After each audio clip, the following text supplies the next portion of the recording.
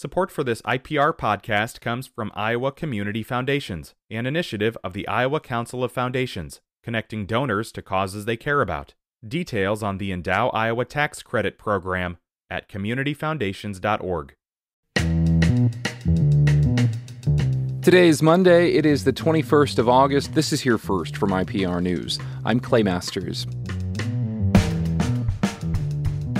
As this week starts, temperatures are predicted to be near or above 100 degrees over the next few days in Iowa.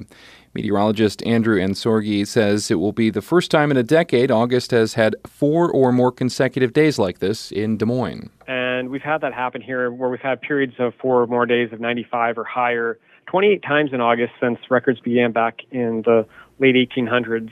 Ansorgi says triple-digit temperatures are common in August, but typically highs are in the 80s during the third week of the month. The National Weather Service predicts above normal temperatures until September.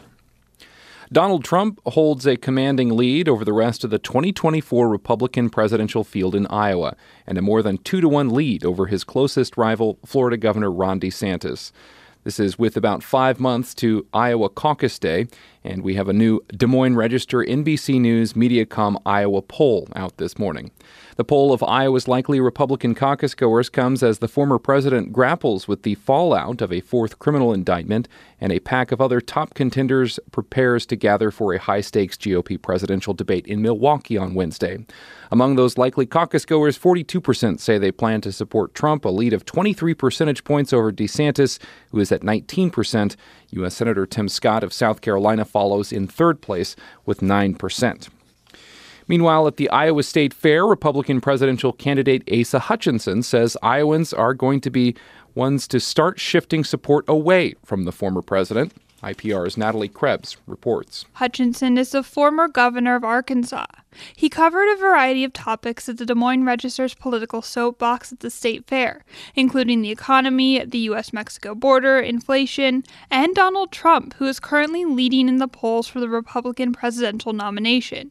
Hutchinson says he believes that's going to start to shift. I believe, after talking to Iowans all up and down here, that you're going to be the first state that moves away from Donald Trump. He says it's unfortunate Trump will not participate in the first Republican debate on Wednesday. And Hutchinson said yesterday he has made the debate stage.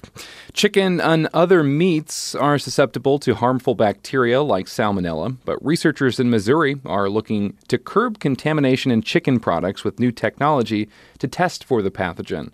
Harvest Public Media's contributor Eric Schmid has details. For the most part, the chicken supply chain is safe, and we don't hear about contaminated products all that often.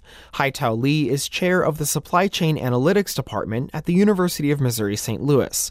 He says right now, chicken is only tested for contamination at the processor.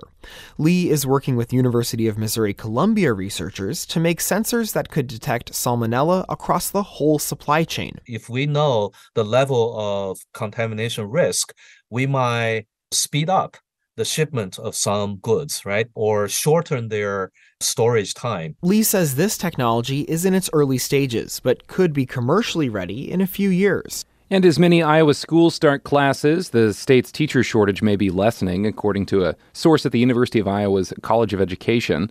Professor Mark McDermott says he'll frequently hear from K-12 principals and administrators who are scrambling to fill positions even days before classes begin, but demand is lessening. They seem to be feeling like they might be in a slightly better position this year. We have not gotten as many calls. I don't think I've received as many emails as I did last year, so I do think there's probably some positive movement. Iowa has more than 500,000 students enrolled in some 1,300 schools in more than 320 districts. Administrators routinely contact McDermott as fall approaches, he says, checking to see if any recent graduates are available to fill teaching jobs. This is Here First from IPR News. I'm Clay Masters.